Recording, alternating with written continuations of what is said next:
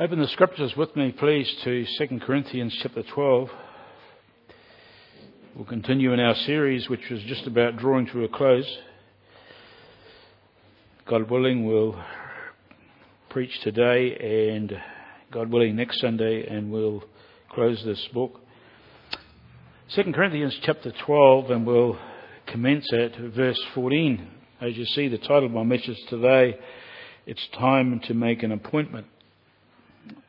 I'll put it like that because I try and sort of make this as practical as I can, even though this section is specifically dealing with an issue that Paul was having with the Corinthians, and sometimes it's difficult to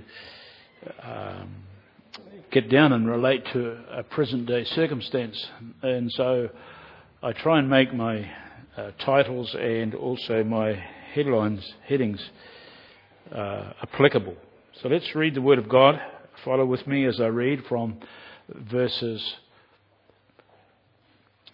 14. Actually, I'll pick up chapter 12, and we're going to read right through the end of verse 4 of chapter 13. Here for this third time I am ready to come to you, and I will not be a burden to you, for I do not seek what is yours, but you. For children are responsible to save up for their parents, but parents for their children. I will most gladly spend and be expended for your souls. If I love you more, am I to be loved less? Be that as it may, I did not burden you myself. Nevertheless, crafty fellow that I am, I took you in by deceit. Certainly I have not taken advantage of you through any of those whom I have sent to you, have I? I urged Titus to go, and I sent the brother with him. Titus did not take any advantage of you, did he? Did we not conduct ourselves in the same spirit and walk in the same steps? Verse 19. All this time you have been thinking that we are defending ourselves to you. Actually, it is in the sight of God that we have been speaking in Christ, and all for your upbuilding, beloved. For I am afraid that perhaps when I come I may find you to be not what I wish, and may be found by you to be not what you wish. That perhaps there will be strife, jealousy, angry tempers, disputes, slanders, gossip, arrogance, disturbances. Verse 21, I'm afraid that when I come again, my God may humiliate me before you, and I may mourn over many of those who have sinned in the past and not repented of the impurity, immorality, and sensuality which they have practiced. This is the third time I'm coming to you. Every fact is to be confirmed by the testimony of 2 or 3 witnesses. I have previously said, when present the second time, and now, though now absent, I say in advance to those who have sinned in the past, and to all the rest as well, that if I come again, I will not spare anyone. Since you are speaking for proof of Christ, of the Christ who speaks in me, and who is not weak towards you, but mighty in you. For indeed he was crucified because of weakness, yet he lives because of the power of God. For we also are weak in him, yet we will live with him because of the power of God directed toward you. May God bless his reading, the reading of his word to us this morning. It's time to make an appointment. You know, life is never without its disappointments. It's like James wasn't really happy about having to take that baby out just recently. But it's never without disappointments, and from time to time we need to make appointments in order to settle some of these unsettling matters. And usually on such occasions we experience tension and nervousness, because the reception and even the outcome of such meetings that we make are completely unknown. I remember once my brother and I needed to make such an appointment with a company manager as to why a contracting deal had gone sour. We need to speak to him face to face as to why he was not honouring his obligations, what the hiccup was, what the problem was in the contract that had been drawn up. We'd written letters. You had to do that in those days. There wasn't any email. We'd written letters. We'd made phone calls. But the matters were never really ever dealt with seriously and openly and honestly. So we made an appointment. We needed to sort this out once for all, face to face. So arrangements were made, but there was no knowing of what kind of reception or what the outcome of that meeting would be. You can understand that, right? Well, this is a similar kind of situation that the Apostle Paul was in with some of the Corinthian church who was still out of sorts with the gospel and with Paul himself as an apostle, a minister of the gospel, sent from God. You see, earlier a good proportion of the church had repented and had been reconciled, as we've already been hearing this morning, been reconciled to God and even to Paul himself. And he was overjoyed at that. Remember, we looked at that when we saw chapter 7. Paul was taken out of his state of depression, as it were, and he was overfilled with joy at this report from Titus of the repentance that had taken place in the Corinthian assembly. But you see, Paul was not naive. He suspected that there may be still some stragglers and hangers-on, that it was still not repentant. And these are the ones that he's addressing here. These are the ones that he's primarily focusing these last chapters, from chapters 8 or at least 9 onwards too. So Paul needed to visit them. Letter writing was all done here. He needed to face up to these possible recalcitrant believers who were in Corinth. And even if necessary, use his apostolic authority and collide with them over their prideful issues and ongoing disloyalty to the gospel and also to the apostle himself. So here Paul pens his last comments. He cuts to the chase and he highlights the main reason for this personal apostolic appointment. Now you may say, okay, big deal. What on earth has that got to do with us? What can we gain from it? I believe that we can learn from this as we look at Paul's example of going to such an appointment, making and keeping such an appointment, how he confronted and what was on his mind prior going to them. That's very, very important. And I believe we can learn from this when we have to make such appointments ourselves. And we will from time to time, or we need to. Or we'll be those wimps who put our head in the sand and pretend something serious has never happened. That happens too, sad to say, right? And issues are never dealt with. So let us humble ourselves this morning and be obedient to the Word of God as God teaches us through His Word. Plan such appointments to bring about reconciliation. Pete's already given us a good insight into what reconciliation is about. But we see this in verses 14 to 19. Plan such appointments to bring about reconciliation. We often don't do that, do we? On such appointments, we'll plan, usually, to give him a piece of my mind, to let him know where I stand on this issue. We're prideful and can be arrogant and putting out our opinions and getting our piece out there to make sure he understands it. Well, that wasn't Paul's beef. He planned this appointment to bring about reconciliation. This was at the forefront of his thinking. It was the whole motive behind this third visit. He longs for genuine reconciliation.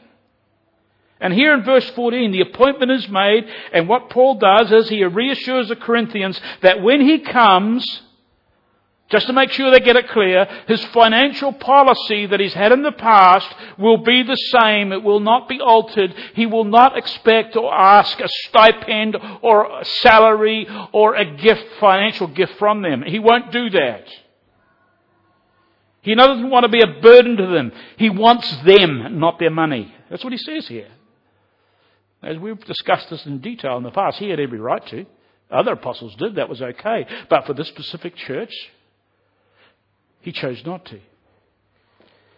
As a matter of fact, he uses then the family analogy, and we talked about this last time we were together, of how parents have the responsibility to give their all for the well-being of their young children. It's not the other way around. And so that's how the apostle looks upon these Corinthian believers. He looks upon them as his children in the faith. Even though they were questioning his integrity and maligning his apostleship and his character. This is what had been going down. And he had the inkling, he had the idea that there were probably still some of them doing that. And so he addresses them. So how does he do that? He expresses his sacrificial love for them, in spite of their disloyalty and hard attitude toward him. You know that? A bit like parents, whose love toward their rebellious teenager stays and persists in spite of their dodgy conduct. Paul says that he will gladly spend and be expended for your souls. That's what it means. In other words, he willingly gave his absolute all for their spiritual well-being, for their souls, and no cost was too much. But for all his sacrificial love, there was precious little in return. It wasn't reciprocal. And so he says in verse 16, be that as it may. In other words, despite your aloofness, despite the coldness and the lack of affection, Paul continues to love them sacrificially. In spite of the fact that his accusers were suggesting, and this is what they were suggesting, that he was deceitful and a crafty fellow. He mentions that himself in real good sarcastic irony.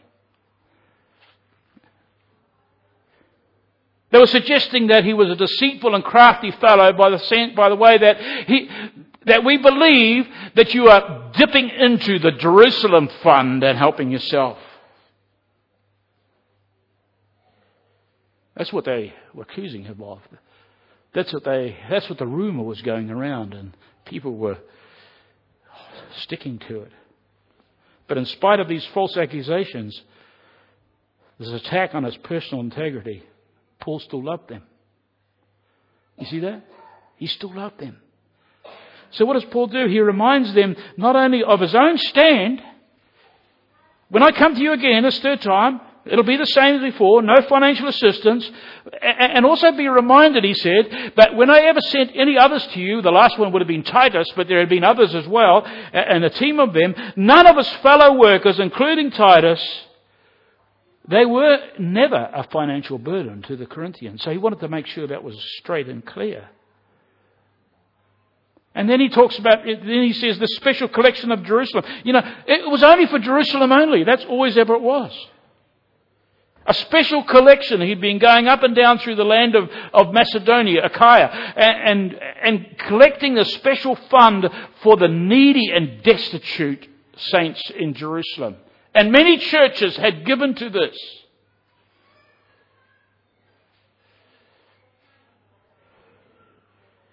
And it was for Jerusalem only. It was not to be used as a lucky dip for the team to help themselves in. But in spite of all this, Paul was being accused and maligned of being deceitful and crafty and helping himself. Now that's really harsh, right? You imagine that. You're doing something wholeheartedly for the Lord and everything is above reproach, and yet fellow believers come and suggest that you are a thief. You know, of all the wicked things, I was thinking about this, of all the wicked things that bring shame and where stigma sticks like mud, fraud and stealing has got to be near the top of the list. And sad to say, it's rife in our culture. But it is more shameful, especially when it's self-helping from a fund that has been willingly given by people whose hearts have been moved to help the poor and needy. This happens all the time. It was on the telly there a while back, someone ripping some system off, or the silly armies, and going helping themselves to all the gifts that are put out on the street. It happens in many ways, in corporate level and right down to more incidental things. Thieving fraudsters are caught from time to time. And generally speaking, people hate and despise such low-down thievery. Generally speaking. Well, this is what the apostle was being accused of and held in question over. You see, the false teachers have spread these rumours that this is what Paul was doing. In other words, because he's doing this, how can he be a true, genuine apostle of God? But what was the response to this untruthful, stigmatizing suggestion? What was his response? He continued to love his false accusers sacrificially. He did not major on defending himself here like we might do. This was slander. This was defamation of character material here. But he wasn't off to the first lawyer to take them to court. Sad to say, like some Christians do, which they're forbidden to do when it comes to brother against brother. Even his letters and his prior visits to Corinth were not primarily about defending himself, no, against such accusations. He was willing to die for these people. He wanted above all else, through the power and the word of Christ, to bring about what? To bring about reconciliation. To see their faith in Christ and in the gospel be strengthened and to grow and to deepen. That's what his primary goal was.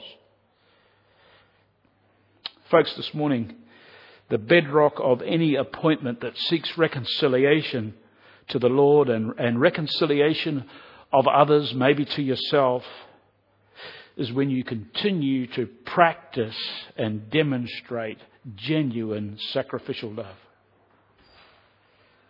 If genuine reconciliation is sought, there will be a deep driving motive to build others up in the faith. That should be a first priority. Certainly not getting my point across or getting my opinion across or just making sure they know how I feel about it. That's not a first priority. I wonder why this is a first priority. Wow, the Apostle Paul wasn't inventing something new. He was only doing what Jesus did, right? Because this is what he did do. Remember, they falsely accused Jesus. He even got people to come in his trial to tell lies and etc. about him. They falsely accused him. And they hated him without a cause, the scripture tells us. And yet even in his darkest hour, this text has already been cited this morning. Even in his darkest hour, he could cry from the cross, "Father, forgive them, for they know not what they're doing." He gave his all. His sacrificial love on the cross was an action of total abandonment of himself for the glory of his Father, so that sinners might be what? Might be reconciled to God. Paul reminds us of the same ministry obligation, by the way, that we have. We are reconcilers. Believers in Jesus are reconcilers. That's our ministry calling. 2 Corinthians 5:19. That God was in Christ reconciling the world to himself, not counting the trespass against them, and he has committed to us the word of reconciliation. There you have it. We're called to be reconcilers, folks.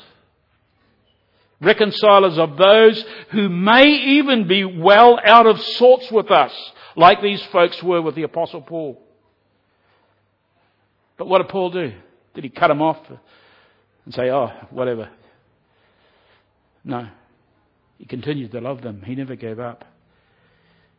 He continued to go all out to see his beloved Corinthians reconciled and to be built up in the faith. The second plan was to plan such appointments seeking genuine repentance. See this in verses 20 to 21. When such an appointment is on our schedule, often there is an element of fear, an element of trepidation over how it might go down. And I'm sure you can understand all that. Sometimes the fear can be so great that we don't make the appointment, or perhaps don't keep the appointment. And that's not right either. The fear we can experience is often this: how well will we stand our ground? Or how well will I stand my ground? Or how well will I be able to convince the other party, the other people, of their shortcomings and my virtues? That's how often we approach such meetings, isn't it? In other words, we are more afraid of how we ourselves will come out at the other end. We can go into this kind of appointment with a self-focused concern rather than a concern for others and God's glory. But that's not how the Apostle Paul focused this appointment. You note in verse 20 and 21, he says twice, I am afraid. Who would ever think the great apostle would be afraid? But he was. As he says here, I'm afraid. In other words, there's real concern. As I mentioned before, he still had some lingering misgivings about the integrity of this revival that had been reported back by Titus in chapter 7. In other words, he was asking himself, no doubt, was it for real or was it show by all of them? Was it permanent or was it superficial? And so this nagging question raised real concerns for the apostle. Hence the first reason for Paul's concern is all about how will he find the Corinthians when he visits them, when he keeps this appointment? How will he find them spiritually? You see, his concern was not for himself, but rather finding these Corinthians, the horror of them some of them still dabbling in anger and temper and disputes and slander and gossip and arrogance and disturbances, that there might be division and relational issues in the church. That was his fear, that was his concern of finding that still going on. The very thing that had marked the church right back in 1 Corinthians chapter 1, he feared that it still might be marking some in the church. He was afraid that their living and conduct might prove that there had been no genuine repentance like he wished.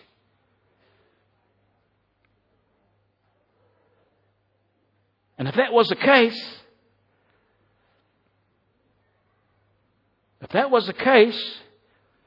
they would find Paul not to be as they wished.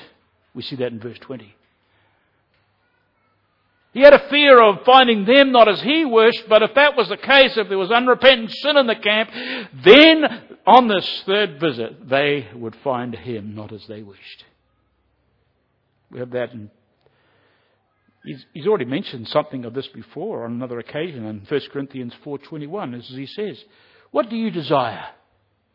Shall I come to you with a rod or with love and a spirit of gentleness? It's a bit like when I misbehaved as a child, and I used to quite a bit, because I can remember I was a sinner that needed to be saved. And I can well remember and often hear my mother scold me with these words when things got too tough for her.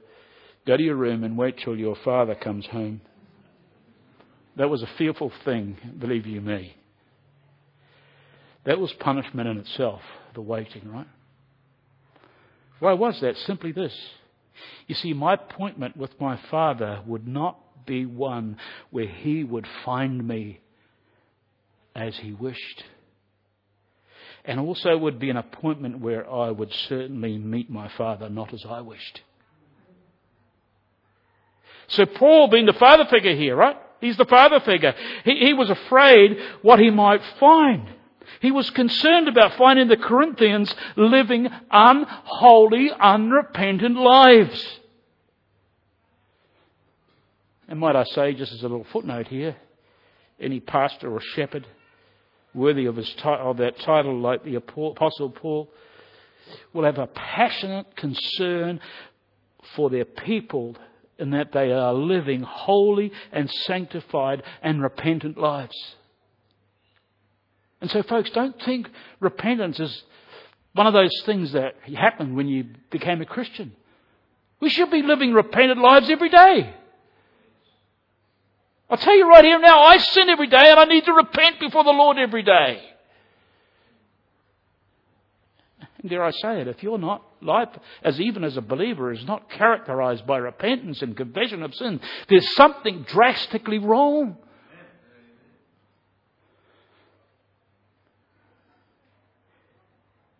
But Paul also had another fear, or a concern, which really shows his bond of love toward these recalcitrant believers. This is seen in verse 21. I fear, he says, that when I come again, my God may humble me before you, and I may have to mourn over many of those who have sinned earlier and have not repented of impurity, sexual immorality, and sensuality that they have practiced. As I said before, the wise and discerning apostle had good reason to be afraid that these sins of impurity and immorality and sensuality, he had reason to believe and reason to be afraid that the sins of the culture were still the sins in the church to some degree. Even though he had earlier rebuked and instructed them and even dealt specifically with this kind of sin. You go back to 1 Corinthians, you will see that.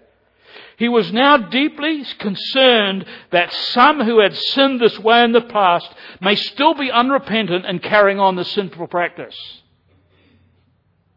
He was concerned that might be the case. And so now we can ask, yes, well, how did this affect Paul? Why was it his problem? Let me put it like this to help you answer that question. We're going back to the family analogy that Paul, by the Spirit of God, has used already. You see, as a loving parent of your children, just like Paul was of the Corinthians, he nurtured them. And as a loving parent of your children, you nurture your children, you train them, you pour your life into them, into those formative years. And probably by about 17 or 18, they're adults, they make up their own mind, they cut their own path, right? Some try to think it's a lot earlier than that. We need to get to 13, but no way. And so your purpose is that they become mature, wise, discerning adults who love Christ and heed His commands and live a life that honours and glorifies Him. That's your goal. That's your purpose. That's what we all want for our children. It should be, right? But some, as you know, that's not always how it turns out. Some of our children rebel. They seem to have completely ignored all your input. Your training and nurture has seemingly gone right out the door. It hasn't made any impact. They choose a pathway of unrighteousness when they have known the pathway of righteousness from when they were a knee-high or grasshopper. Now, how do you think that kind of a result would affect you? Can I suggest that you would feel that you have failed as a parent? You will feel the humiliation as others see and know that all your efforts to raise your child have not worked. Your parenting and counsel have failed and fallen on deaf ears. And in that situation, you feel the weight of your failed responsibility as a parent deeply. But that's not all. That's not all. You will also be humbled before God. And you will deeply mourn over the disobedient and sinful pathway of your rebellious child. Yes, you know that God will sovereignly and providentially work out His purposes and all this, but that still does not diminish the humiliation and the mourning as you wear the blame of their sin squarely on your shoulders. You cannot help, and I know this, folks, because I've been there.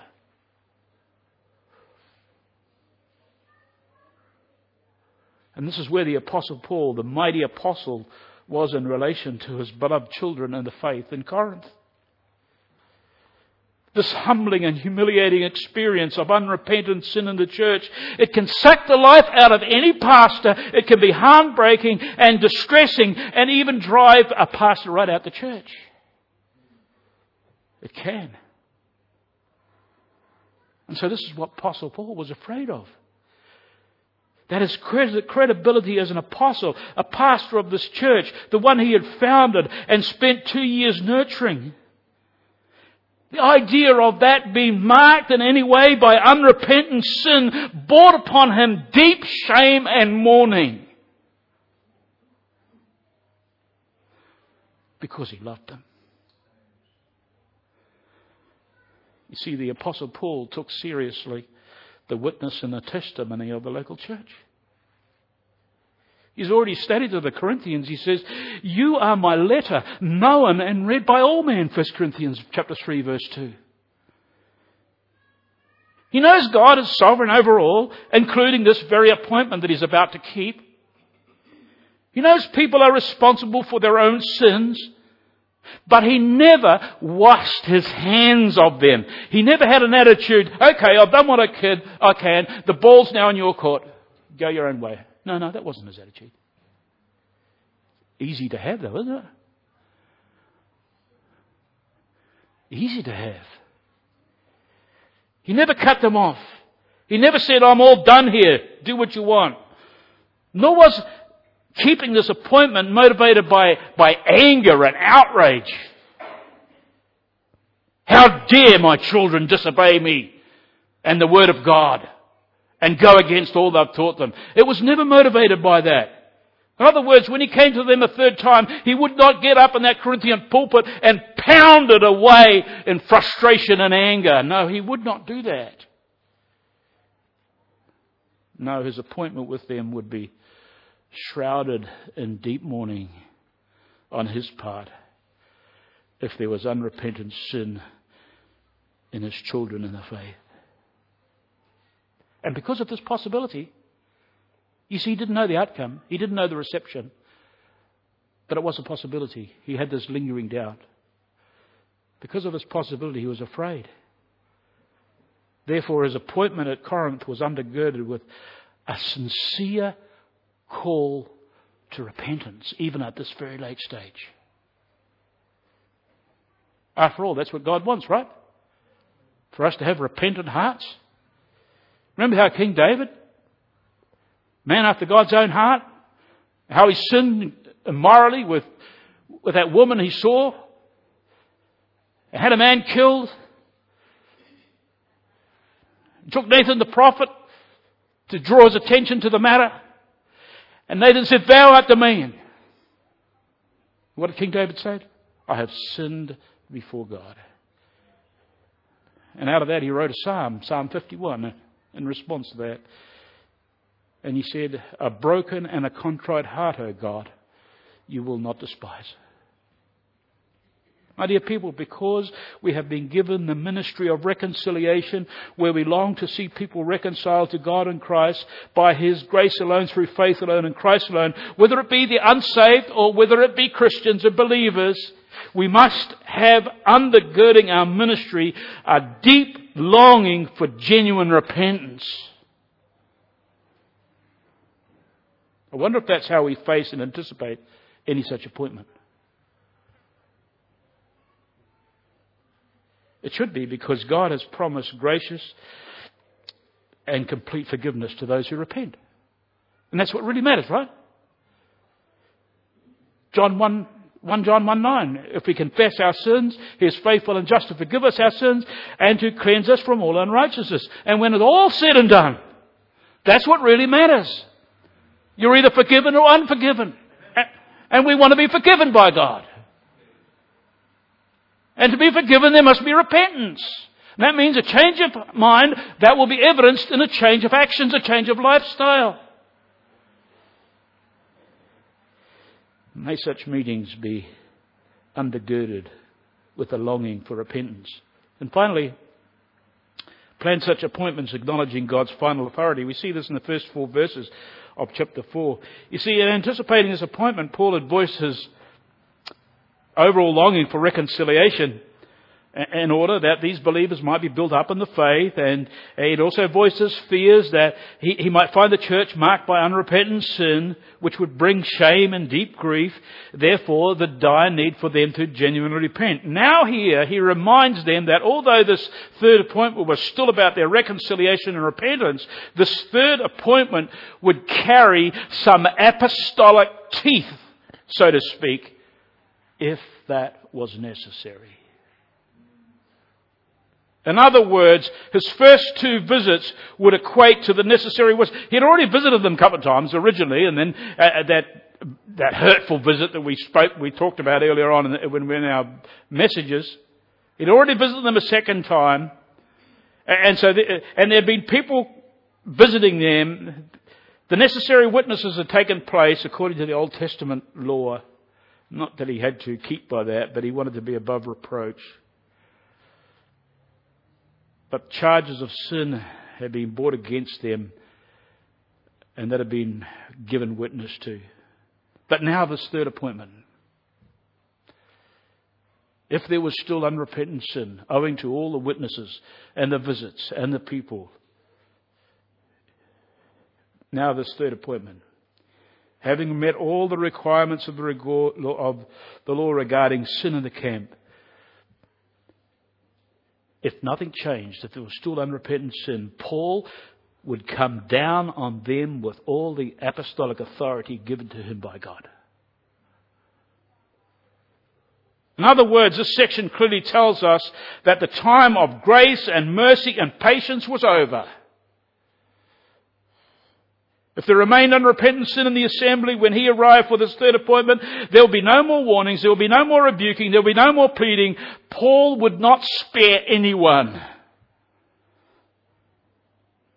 They would not find Paul as they wished or to their liking, as we have in verse 20 of this chapter 12. Just like a good and faithful parent, Paul could not let his children go on in a state of rebellious disobedience. You can call it, if you like, in our modern day. He was willing to demonstrate some tough love. In order to bring about their reconciliation and repentance. You see, if discipline was necessary when he arrived, he would not hold back in using it. That's what he's saying here. He does not want to use this authority. He doesn't really want to use it to protect the church from impurity. We have that down in verse 10. Verse 10 says, for this reason of chapter 13, for this reason I am writing these things while absent, so that when present I need not use severity in accordance with the authority which the Lord has given me for building up and for not tearing down. He doesn't want to use this severity. He doesn't want to use this discipline. He doesn't want to use the rod. But he will if unrepentant sin is found. You see, Paul was being accused and earlier on of being a man with all talk and no action. You know, writing all these letters and stuff backwards and forwards. Yeah, it sounds all good, but when it comes to face, you're a wimp. No doubt this was stirred up by the false teachers.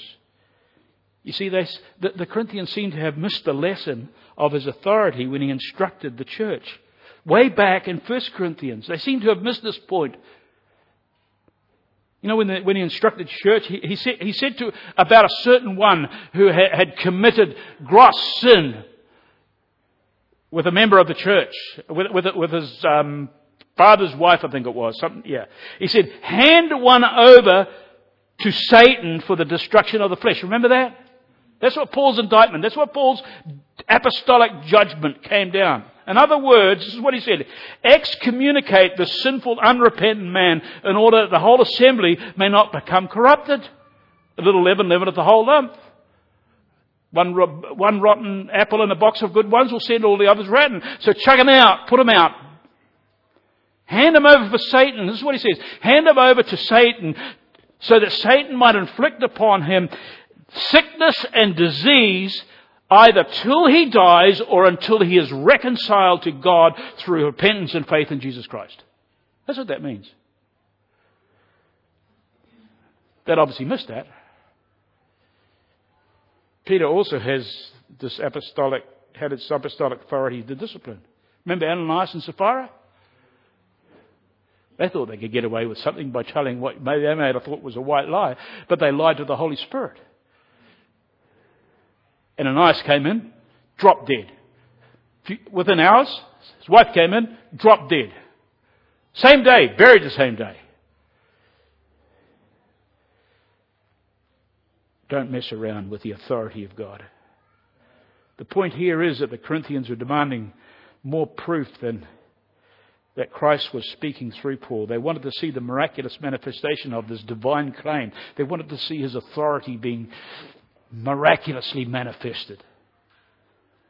They completely missed the point that the power of Christ was and manifested in weakness. And we've spent a number of sessions on that. Paul's authority was manifested in his weakness, and hence all his boasting was in his weakness. Humanly seemingly weakness. But Paul's meekness, his patience, his pleading toward them was misjudged as a weakness. These people were treading on dangerous ground here. They seem to have missed the point that Christ himself was crucified in weakness. In his incarnation, he was born of a woman, and in humility, he humbled himself, was found in fashion as a man, and his whole life's ministry had nowhere to lay his head. His whole life's ministry was one of weakness. But look at the outcome. He lives forevermore because of the power of God. The Corinthians were really hung up on this. Paul has to remind them, it's by the foolishness of preaching that we come to know Jesus Christ and in Jesus Christ and have faith in him. It's not by great rhetoric and cleverness, like some were suggesting. And so Paul reminds them of the seemingly weakness of Christ, but of God's power in him. And they did not realize it, but when Paul spoke to them, they should have realized it. It was Christ himself speaking to them. They were treading on dangerous ground, and Paul responds and says, if I find unrepentant sin when I visit, you may get more proof of Christ speaking in me than you bargain for. Paul was planning his appointment, knowing that he had the authority and power of God with him to do what was right if it was needed. It's a bit like Jesus, when he he had an appointment with this world. From eternity past, he had an appointment. At his incarnation, right? At the exact right time, he came and was born of a woman. In all his weakness, he lived and died as a lamb that was led to the slaughter. But we know on the authority of God and his word, when Jesus keeps his next appointment with this world, he will come in power and authority to judge sin forever. Amen? My dear people, when we are faced with similar appointments in life, remember this. Plan for genuine reconciliation to God and others as a desired outcome. Plan for genuine repentance as being the only vehicle that brings about true reconciliation. Plan knowing that you have the absolute authority for life and godliness in the scriptures of truth, and any disobedience to that authority can well line us up for the disciplining hand of God. And we don't want to go there. Let's trust and obey him. Thank you. Shall we stand while I close with a word of prayer and a benediction? Father in heaven, we do give thanks today for the word of truth. We thank you for this study that we have just about completed in Paul's letter to the Corinthians. Thank you for reminding us that you have reconciled us to yourself. And it was through repentance and faith that we have been made right with God. Help us, Father, as believers, to live repentant lives, to not to be prideful or anyway arrogant, but Lord, just to trust in you. Now the peace of God, who brought up from the dead the great shepherd of the sheep, through the blood of the eternal covenant, even Jesus our Lord, equip you in every good thing to do his will, working in us that which is pleasing in his sight, through Jesus Christ, to whom be glory forever and ever. Amen. Thank you.